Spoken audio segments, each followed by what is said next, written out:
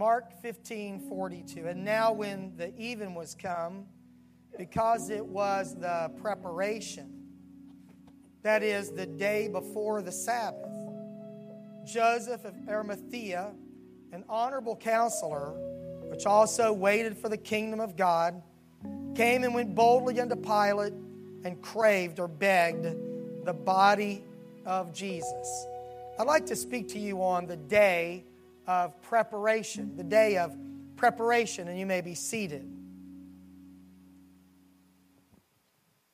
All four Gospels, Matthew, Mark, Luke, and John, refer to the preparation at the time of the crucifixion of Jesus. It's interesting that each of these Gospels log it. Matthew 27:62, Mark 15 that we read from, Luke 23:54, and John mentions this 3 times in John chapter 19 because it was the preparation. The relevance of this special day being mentioned is to kind of earmark or peg the date or time of the crucifixion of Jesus Christ to the Sabbath day. And because this particular Sabbath day was a high holy day to the Jewish Passover. So every one of the Gospels mentioned the preparation, and Matthew, who writes to a Jewish Christian audience, doesn't explain it because his audience would understand what the day of preparation was. But Mark explains it. The preparation, it was the day before the Sabbath.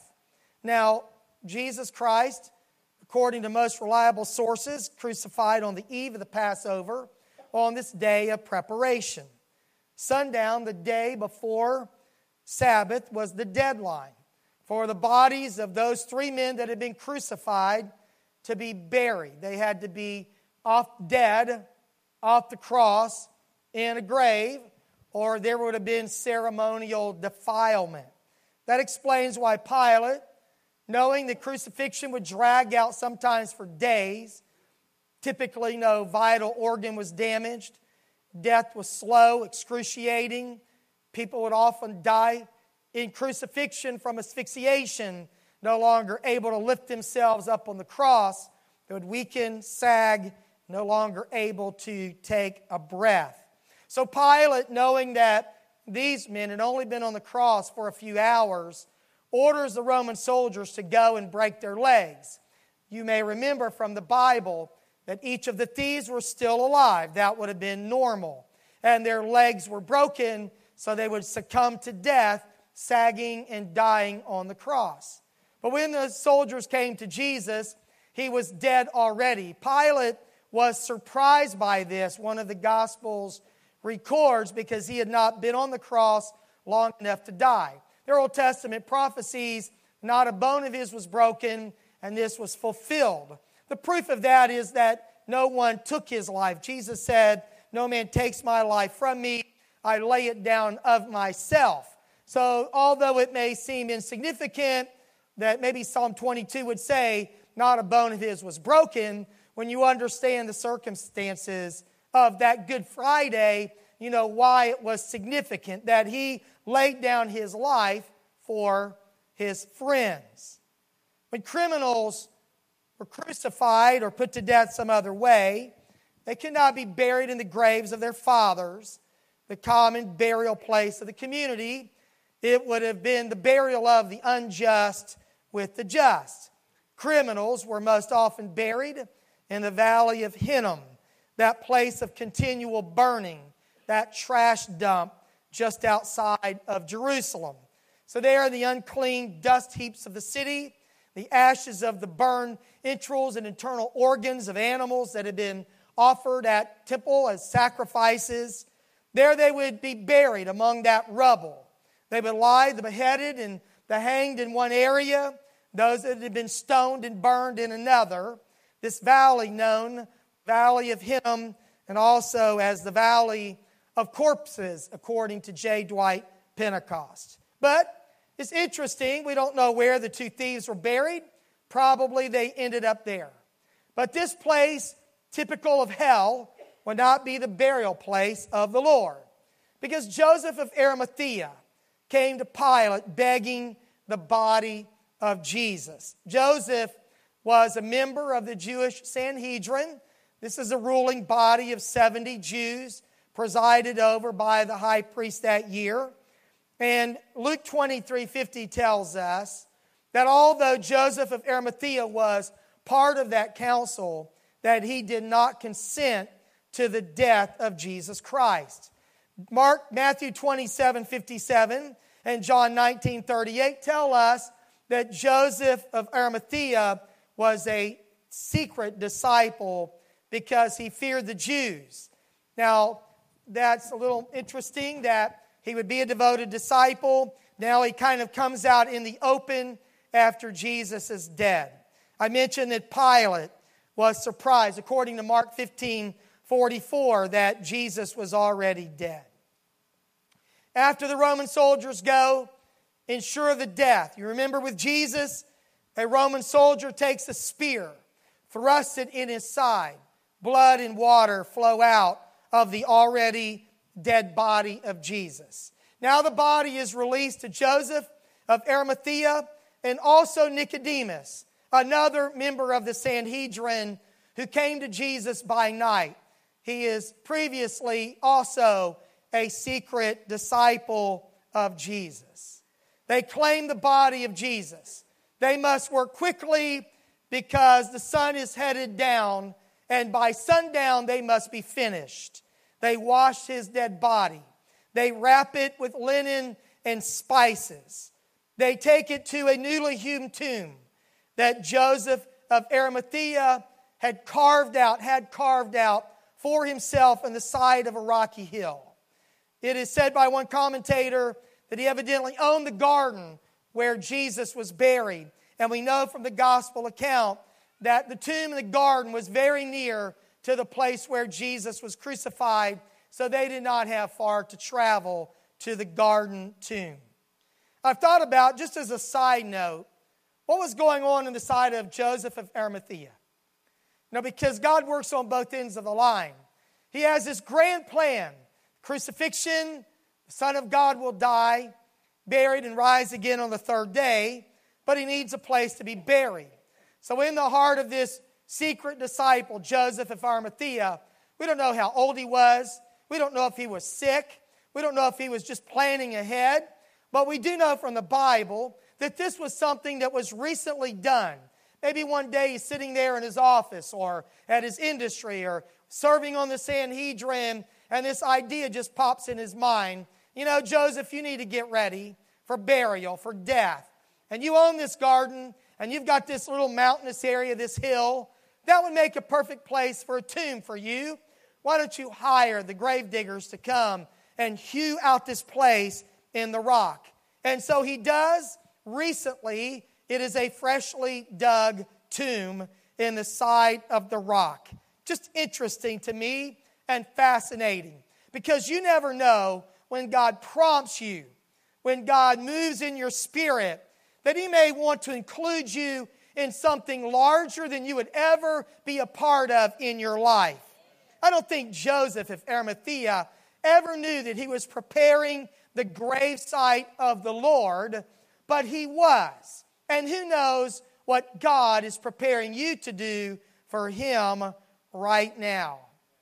They carefully placed the dead body of Jesus Christ in the tomb. And according to the Gospels, a stone is rolled in front of the aperture or the tomb opening. This was very common. Typically, another stone would be placed in front of it. Later, we know that at the pleading of the Jewish chief priests, the Sanhedrin, that Pilate has them now seal, maybe cementing in the stone that was already placed there by Joseph of Arimathea. I can imagine that after it is done, that Joseph of Arimathea and Nicodemus, who came to him by night, they now have handled the dead body of Jesus Christ with their own hands, placed him in this tomb, rolled the stone in front, secured it as they could, and the sun must have just gone down over the western hills around Jerusalem when they breathed a deep sigh of relief. Done before sundown.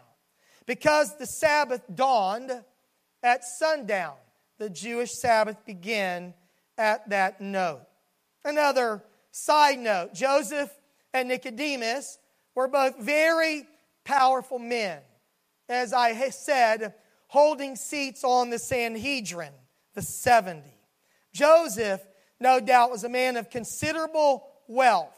But these men had found in Jesus something they could not find in the old religious systems, that dead and dying law filled with ceremony, and the corruption that existed among those who were on the Sanhedrin, even the high priest himself, all of them, many of them I should say, in kind of some secret arrangement with the Romans and Pilate, the Roman government, working with the Sanhedrin. They had a limited amount of self-rule among the Jews. They were secret disciples. Kind of feels to me like maybe there was some cowardice on their part. Why not stand up on the Sanhedrin and be known? Maybe it was a little more wisdom. That they knew they would serve God's purpose better to just hold on to things for a while. I'm not really sure. It's just interesting to me. But I also want to say that you never know whose heart is open to God. Because wealthy, powerful, influential people can still be hungry for God. I know it's harder for a camel to go through an eye of a needle than it is for a rich man to enter the kingdom of heaven, and they that trust in riches. But these two men, powerful as they were, Jewish pedigree as they had, rulers among their people, were very dedicated disciples of Jesus Christ. And no one else came forward to claim the body of Jesus Christ but Joseph of Arimathea. And maybe they were strategically positioned that Pilate would actually release the body of Jesus to these men of great influence. Just fascinating to me that you never know who God will use to fulfill His purpose. Joseph was a man prepared for the hour when he would prepare the body of Jesus for proper burial. Now, in all my years of ministry, teaching the life of Christ, I've never really dug into this phrase, the day of preparation. But a few days ago, it kind of spiritually was prompted to me to talk about tonight. The significance of this special day and what it meant to the Jews. On the face of it is very simple. It is a day before a Sabbath. That is a day of preparation for the Sabbath. Now, this day would have been Friday, our Friday. Sabbath would have been their Saturday. And as I mentioned, Matthew, writing to a Jewish audience, doesn't explain it. But Mark in chapter 15:42, that I read and on the screens. And now when the even was come, because it was preparation, that is the day before the Sabbath. Mark breaks it down because he writes to a uniquely Gentile or Greek audience.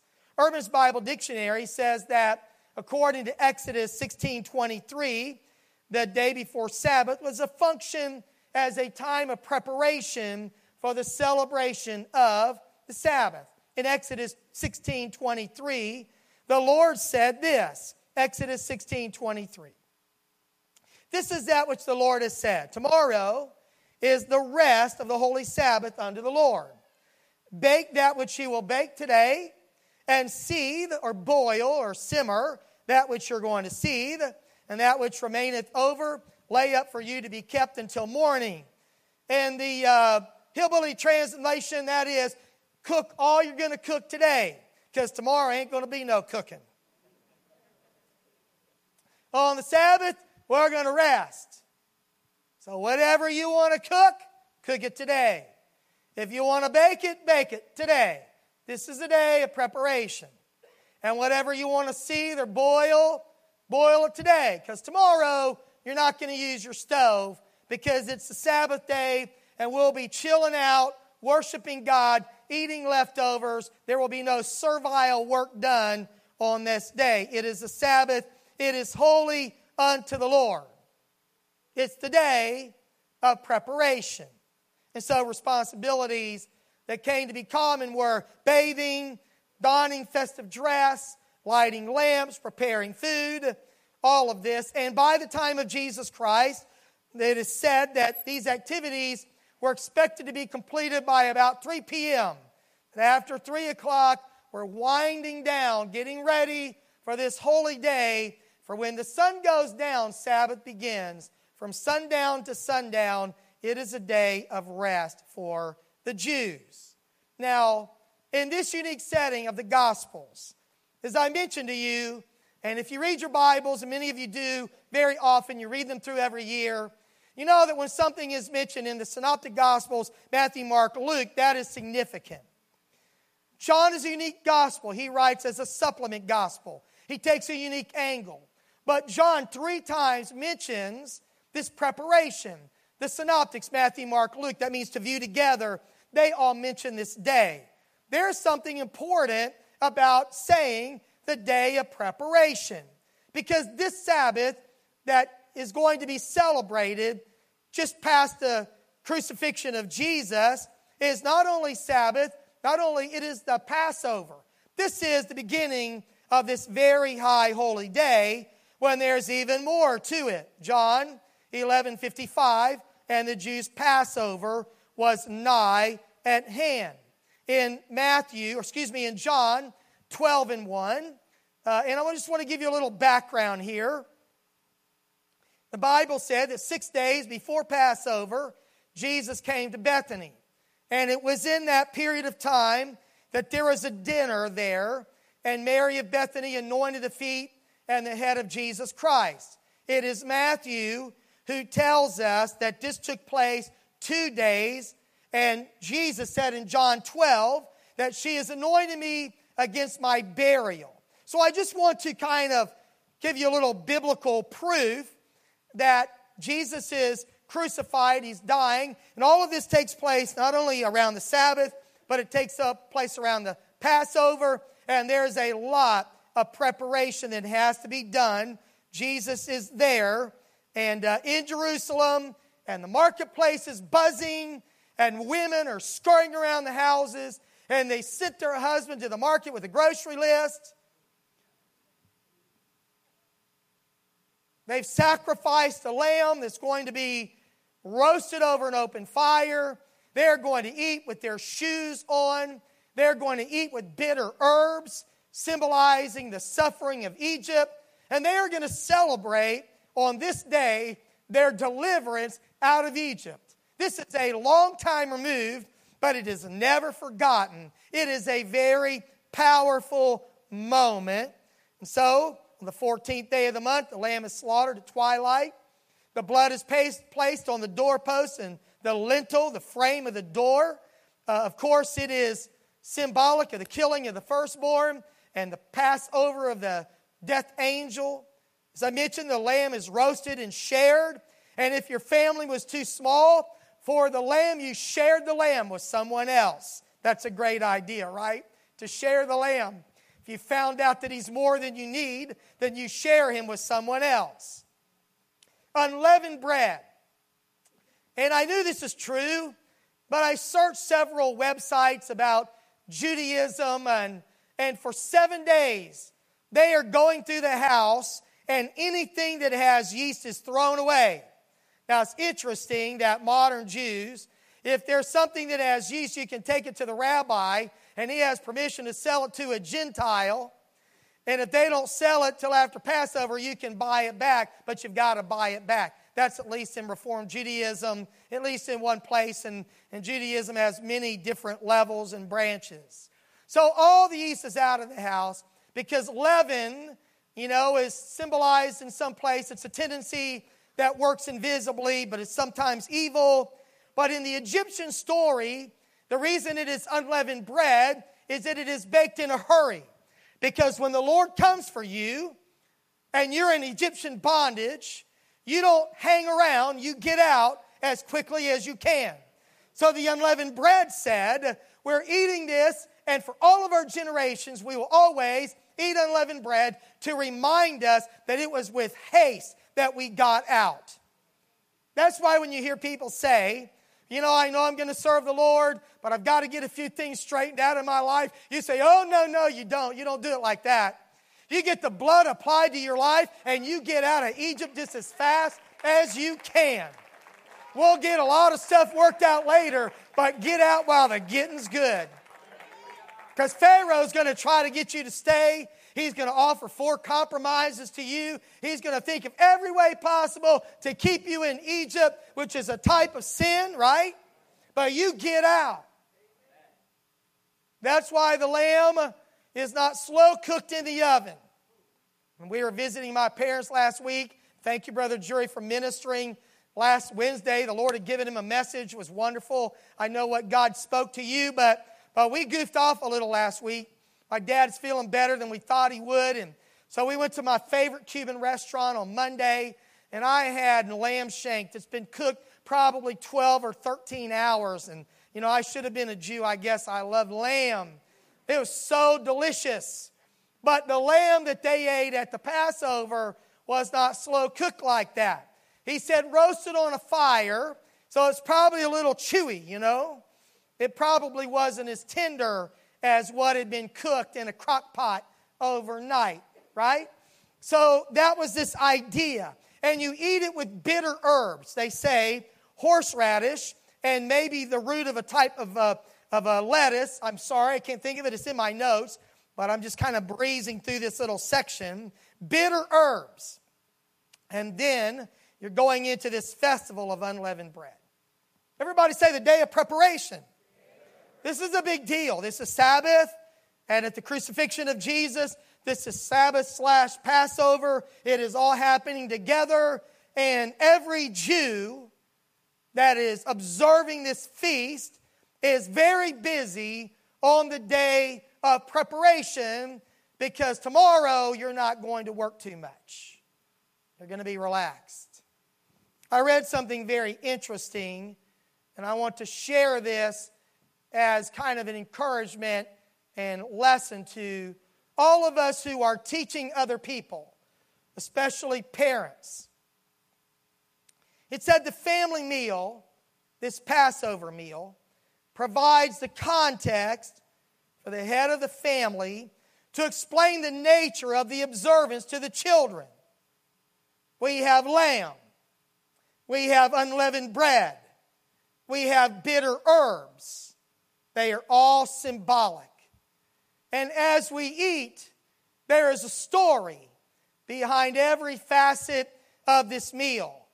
And if you Google Passover, you'll find a lot of things there. And this has become a very elaborate meal, much more than I'm saying tonight or was in the biblical record. But of course, they would explain the unleavened bread that they got out. They would retell this story, and it would be actualized by every Israelite in the context of this observance. And they would remember, they would celebrate not only what God had done in the past, but what He was doing in the present. This ritualized activity provided the occasion for celebration, for reflection, and the formation of a community identity that we are God's people. We are separated. We are a peculiar people, a unique people, the Bible says. And in our own families, we have our own celebrations to remember Jesus Christ. We need to retain the biblical elements of what we call Easter, which is in the New Testament, but probably not the original idea of the word. It is Resurrection Sunday, right? And I don't want to get in your family business, but whatever you do, Easter is not about an Easter bunny or an Easter egg. It is about Jesus crucified, buried, raised on the third day. So whatever you do, I'm not trying to be mean or critical, but whatever you do, don't let those elements replace the biblical truth that we are celebrating so that our kids grow up understanding what the Resurrection Sunday is about. And the same at Christmas. Because there are lots of other things that creep into those celebrations that have nothing to do with what it is about. And it is up to every family head, every elder storyteller, to keep that story alive in the hearts of our children and everybody we influence, so they would know we are a community of people. We are the body of Christ. Got to prepare for that. In modern Judaism, this pre-Sabbath day, and coinciding with the Passover, as I mentioned, there's a lot of detail. My notes are a little repetitive here, but all yeast must go. Modern Judaism, they're dead serious about it. Lamb is a meat of choice, though not exclusively. The bitter herbs, horseradish, and the stems of romaine lettuce. There it is. The meal is elaborate and it's ritual, and I could go into more stuff that is done today, but it doesn't advance the mission of my message. The final idea about this part, don't get too excited, I'm not finished ministering, but about the day of preparation, the biblical perspective. This was an important day to God and His people. A busy time. And because they worked so hard on the day of preparation, they were able to not work on the Sabbath day. If they would have not had a day of preparation, a day that was devoted to be focused on God, would have been focused on all of the things that remind us of God. Instead of a day that is a day of worship. To the Jews, this Sabbath day was the very most important day of their week. It was the apex of their week. They lived for Sabbath. God worked 7 days, and on the seventh day, He rested because of a day of preparation. Now, it's interesting about manna. You know the manna. They went outside and they said, what is it? This looked like frost, and it was round and it was white. And Exodus chapter 16 tells us that they went out every day, the children of Israel, while they wandered in the wilderness, and they gathered manna and they ate it for that day. Some of them thought, let's kind of hang on to some for tomorrow. And if they gathered it on Sunday, Monday, Tuesday, Wednesday, or Thursday, that next day, it was full of worms and rotted overnight. But miraculously, every week, for the 40 years of wandering, however long the time of manna was, almost that entire time, every Friday, when you gathered manna, it kept overnight. They had a weekly miracle of manna. You gathered twice as much. And the Lord said in Exodus 16:23, bake that which you will bake today, and seethe that which you will seethe, and what remains you lay over to the morning. And Exodus 16:24, and they laid it up till morning, and Moses bade them, and it did not stink, neither was there any worm therein. They went, wow, that's pretty incredible. So that's when some went out and tried to gather it later. Maybe that'll work on Sunday or Monday or Tuesday or Wednesday or Thursday. And it didn't work those days, but it stank and had worms.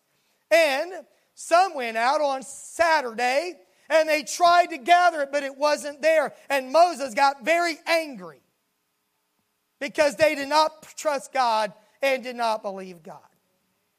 Now I want to simply say this about the day of preparation. If you will live by God's principles and do what God says, everything will work out okay on the Sabbath day and in your life. But if you get greedy and if you violate biblical principles and you try to get ahead, that will not work for you because you cannot go against the law of God and have God working on your behalf. There are some things that He will not bless. They went out and tried to work that seventh day, and there was nothing there. They didn't get a profit because they didn't trust God with the Sabbath day. Now, let me talk about the day of preparation for Atlanta West Pentecostal Church. After the resurrection of Jesus Christ, Christians began to meet on the first day of the week, Acts 20, verse 7, 1 Corinthians 16:2, and other places. They shifted their day of worship to the resurrection day. They perhaps celebrated both days, like in the good old days in America when you had Saturday and Sunday off work. Maybe they did both. They had 2 days off. I don't really know the history off the top of my head to discuss that, but they celebrated the resurrection of Jesus Christ with church and worship on Sunday. Now, for them, that was the Lord's Day. John said, I was in the Spirit on the Lord's Day. That was Sunday to the Christian people. And I just want to ask some questions and get you to think about this some, and maybe we can all do a little soul searching. To the Jews, remember the Sabbath was that. That was it. You live for that day. This is a day we honor God, and when we honor God, God honors us. But in many people, even church people, Sunday is not this day. Sunday is the day to get ready for Monday. Now, not you on Wednesday night, not you watching online, but to many people, Sunday has become just another day. How many of you remember Blue Laws? Remember Blue Laws? Up in Bentonville, Arkansas, our son Justin said they still have Blue Laws in existence up there in northwest corner of Arkansas. But for us, Sunday is a day of worship. And I would like for you to think about that day as important in your life and in the life of your family as the Sabbath day was to the Jews. So how much effort and energy do you expend in preparation for worship? If you looked at the landscape of your life, what is the peak day of your life? What is the most important day of your week? In God's eyes, the Old Testament church, it was, of course, the day that was set aside for Him. And we know that we should not celebrate one day above another in terms of, the sacredness. Every day is holy to the Lord in the New Testament. But I want to talk about this practical day of preparation because I had a friend years ago. He was an instructor of mine took a couple classes in junior college. You've heard me talk about Kenneth Benson before. He loved the Lord. He was a Presbyterian. I had the privilege of baptizing him in Jesus' name. He received the Holy Ghost in the water, and you may remember that story. But Kenneth Benson told me that on Saturday night, by 5 o'clock, they were through. They had the kids' clothes ready. Everything in their house was ready for Sunday. And as a Pentecostal, Holy Ghost-filled Pentecostal, I was thinking about how devout Kenneth Benson and his family must have been about church. Clothes prepared, got my offering ready or paid online. The kids' clothes are washed and ironed if needed. I've thought about the Sunday meals, and the idea is that everything that can happen Monday through Saturday should reduce the stress of Sunday. Because those of us who are in ministry, which is many people in this room, Sunday can be very stressful in ministry. Especially those of you who serve in 2 services. And remember, in Jesus' day, they say that they had to be finished by 3 p.m. So they weren't midnight, 1 o'clock, 2 o'clock in the morning getting ready for Sunday. Sundown would have been the drop-dead deadline. Friday night at sundown would have been like spiritually illegal. If you're cooking after sundown on Friday, that's a violation. 15-yard penalty. It's a foul.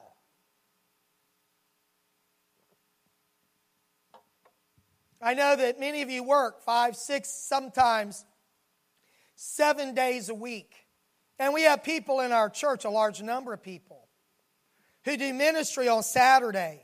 Hope Ministry, nursing home, people who work all week long and serve on Saturday and serve on Sunday. I'm only saying that to say thank you for the sacrifice you make for the church and for the Lord. Time is a very valuable commodity, and preparation is very important to the use of your time. I was a Boy Scout for a while, and all three of our sons were Boy Scouts at some point in time. Justin became an Eagle Scout. But you may know, what do we say? Our scouts are supposed to be prepared. Do I have any Boy Scouts in the house? Is that true? Nobody even knows what I'm saying? What in the world? I know what's happened to the Boy Scouts, but it's still okay to be prepared. To be prepared. Several years ago, a few of us went on a little hunting trip, and Brother Brad and I were comparing gear. Because if I go do something, I, to the best of my ability, will be prepared. My wife will smile because if I have something big coming up, days in advance, weeks in advance, I am thinking about it. So, for me, I'm a little weird. I like to plan and prepare. But I want to talk about this idea that we're prepared for Sunday. And not just this Easter Sunday, I'll get to that a little more specifically, but that Sunday has to be a big deal to us. Amen? It's not just a day of the week. It's a day that we are ready to minister to the Lord and to come removing as many stressors as possible in our life.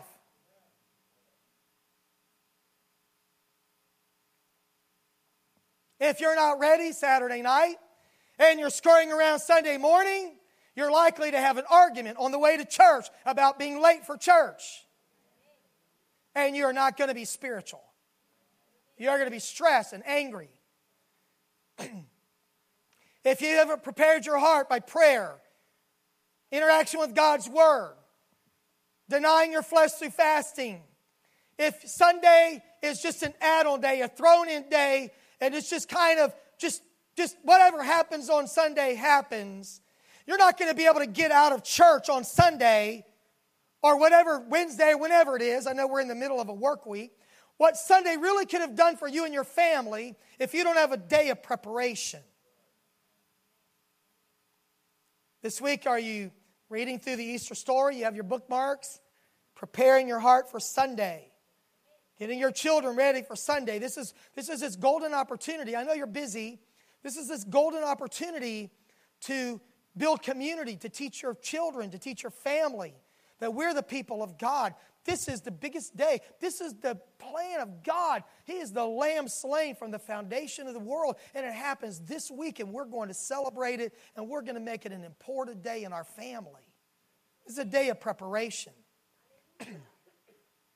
So I want to talk a little bit about this Easter Sunday even more specifically. We all believe prayer makes a difference. We believe investing in relationships makes a difference. We believe that prayer, interceding for people, makes a difference. If I don't invest, if I don't intercede, if I don't invite, I know what's going to happen. Brother Justin Jones told us, you miss 100% of the shots you don't take. 100% of the people you don't invite don't come to church. And I know it's Wednesday and we're almost out of invitations, and probably there's a few here and there around, right? If you need one. But I read something, even after I was finished with my notes, I went back and was reviewing and had a thought and added it in. I thought, what's the percentage of Americans that go to church on Easter Sunday? Well, Lifeway did a study. Lifeway owns a bookstore associated with the Southern Baptist Church. That 41%, even for self-identified Christians, 41% of Americans say they're planning to go to church on Easter Sunday. 39% of Americans that were surveyed said they are not planning to go to church on Easter Sunday. Not planning to go at all. But 20% of Americans say that they are undecided. 20% of 319 million people, 60 million people say they haven't decided yet.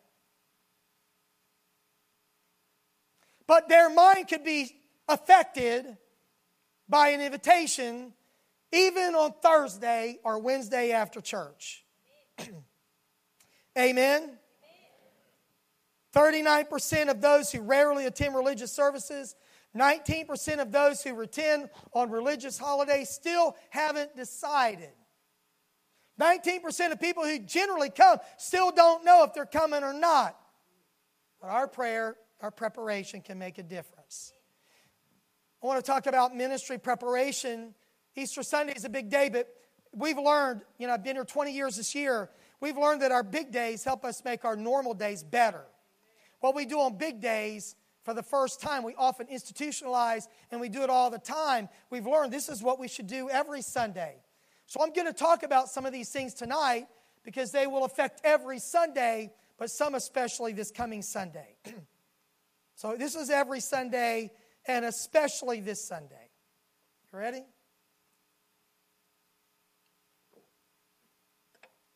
Master your ministry.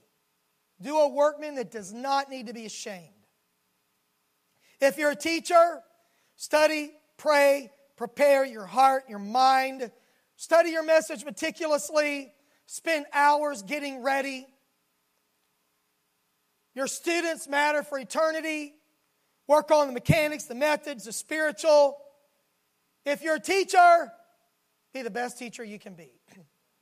If you're involved in worship, music, singing, playing, practice, and practice some more. Because God deserves your best.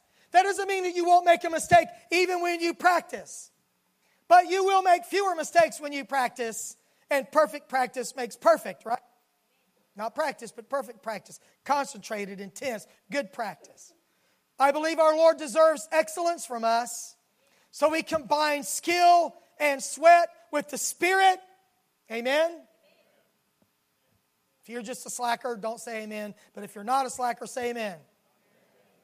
If you're involved in ministry, communicate with people that serve with you to make sure everybody's on the same page. They're not in the dark about what they're supposed to do or where they're supposed to be or when they're supposed to be there. Make sure you communicate, please, with everyone that they're on the same page. Be on time Sunday especially. And properly attired, our church time standards, so that you represent the Lord and this local church with modest apparel and that you're ready to serve. Make sure you have the supplies that you need for ministry if you're serving especially in the Welcome Center and Friendship Force and people that require materials. And I know they've been working on it. I've already been checking on it and they're ready for Sunday. Aren't you glad? On Sunday, be pleasant to other people. And be prepared for anything needed for your role in the Lord's day. Be prepared mentally and emotionally for the challenges of ministry and people. Because not everybody who comes to church is an angel. Not everybody who comes to church is even nice. But we can be nice to them. Be prepared for unknown surprises. This past Sunday, at about 9 o'clock, someone got sick in the foyer. I'll just leave it at that. So that's an unknown surprise. The idea of the day of preparation for the Jews was to make the holy day the best day of the week. The day of preparation was a stressful day, so the Sabbath day would not be stressful. And the more we plan and prepare and stress, and we've been working on Easter for 2 months at least, but the more we do all of that, when Sunday rolls around, we are ready. As much as possible, we are relaxed. We're not worried because we don't have our act together. We are focused on people who need the Lord because of a day of preparation. We are ready. We are ready. We are ready for them. Amen. So this Sunday especially, arrive early so our visitors, our guests, can arrive late. And we have VIP parking for those who arrive early this year. Very inconvenient parking. Sister Cooper found that and shared it with me this week. My sister, very inconvenient parking. So if you don't get to park on the ball field. Please don't park, if you're able. Now, let me just say it like this. Park as far away from the building as you're able to park and get to the building. If you need to park close, if you need a handicapped parking spot, park in a handicapped parking spot. Please do. If you're an elder and it's hard to walk, please park close. But if you can park far away, park as far away as you can.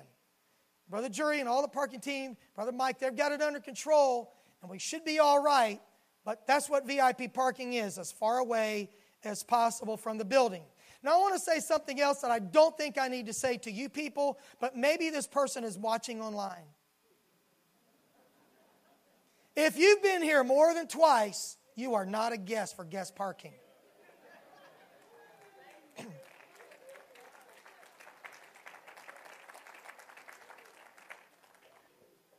Guest parking doesn't mean I've been coming a year, but I don't pay tithes in the ministry.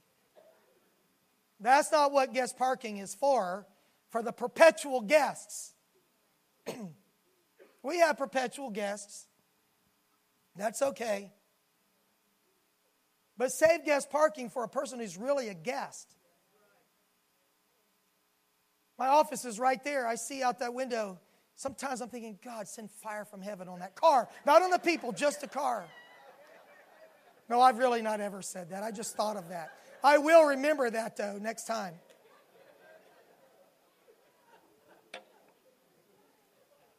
I'm almost kidding, but at least you get the point. And I know I'm talking to the people, and most of you who are the folks who are going to make Easter a great day for our guests are in this room right now. But you can help me with those who aren't here tonight and also with you. Please do not sidetrack people who are serving in ministry. Unless you have a serious emergency this week, please allow our focus to be on guests. And please make your focus our guests. If you have a serious problem, we want to know. But if you just have an ingrown toenail, we don't want to know this Sunday. Save it for a week. It's not going to get better probably in a week. Talking about our pastoral staff who are very busy. Talking about people who are in the welcome center in the foyer. They are specially tasked for our guests. And people serving in the media booth don't need to know if it's too loud or too soft, and don't need any conversation because they need to be paying attention, right? They really have to be paying attention. So welcome center, media team, ushers, our friendship force, the people who greet you at the door. And we want to be prepared to be guest-oriented. Our sanctuary is remodeled. We have room here, but our foyer is pretty small. Our restrooms in the back will not be available. They're only for children and children's ministry workers. So all of us, we have these restrooms only. So be considerate and don't get in a long conversation in the restroom. Brother Justin said it Sunday, no holy huddles, please.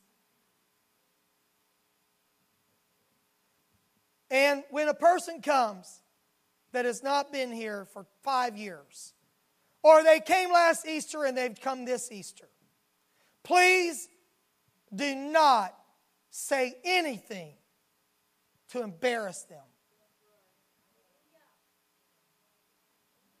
Just say, it's so good to see you. I don't even know if I would say, I sure have been missing you. That might be perceived wrong. Have you ever noticed people who are backslidden, people who are backsliding, or on their way out the back door of the church, get real sensitive? They feel guilty. They've been offended. Brother Kraft, my pastoral mentor, would say they've got a burr under their saddle, like a horse has got a sand spur between the saddle and his hide. Something's bugging them. So people can be a little hypersensitive. And you can say the right thing, and it might be perceived wrongly. So do your best to be kind and welcome them. It's great to see you today. I'm so glad you're here. Amen? When you're in church, you can be looking around some and praying for people that need the Lord. Our friendship force and welcome center is going to do their best to get guest packets in a person's hand. Guess what? This is a clue. If a person is carrying a guest packet, What does that mean to you? They are here for the first time. Or for the first time in such a long time that we think it's their first time.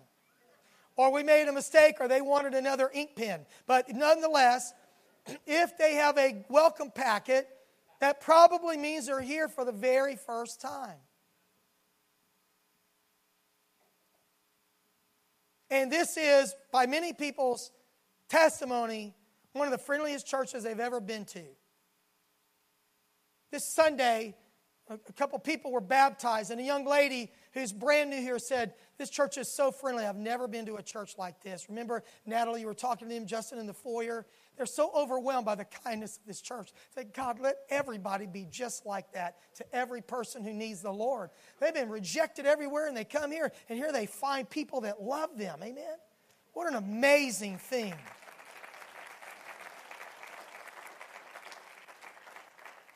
Our Welcome Center, we've never done this on a big day. Our Welcome Center is going to be open after church. They're probably going to be inundated with first-time guests. So they need some space, right, so they can work. And they're going to have as many people signed up to help. And that's going to be very exciting. But it's probably going to be very busy. And we'll continue to do that because we have a good place. And they don't have to walk all the way down the hallway anymore. I'm so glad for the remodel that it allows for new people to be able to connect with our church easier than ever before. We're going to have folks at the door as people leave Sunday so we can say thank you for coming. It's been great to have you with us today. And again, I want to remind you, please do not engage people who are working with our guests in conversation. Let them focus on them. I'd like for the worship team to please come. As I love to say, give us a little hope here. We're implementing a change in our service order on Sunday. That will be every Sunday till we decide we think we should do something different. This Sunday, though, we will have one opening song. Then we'll have an introduction of the children's choir. They'll be coming in at the end of that first song.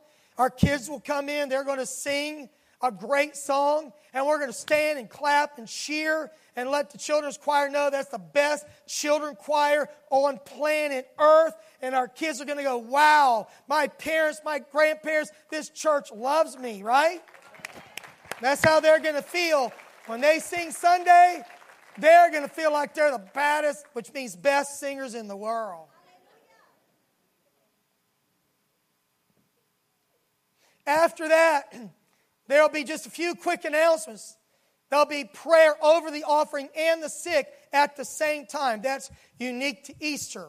What's for the party will be celebrated in that segment. And when all of that is over and our children are back in their own service, then there will be a worship and choir that will lead right into preaching with no more interruptions.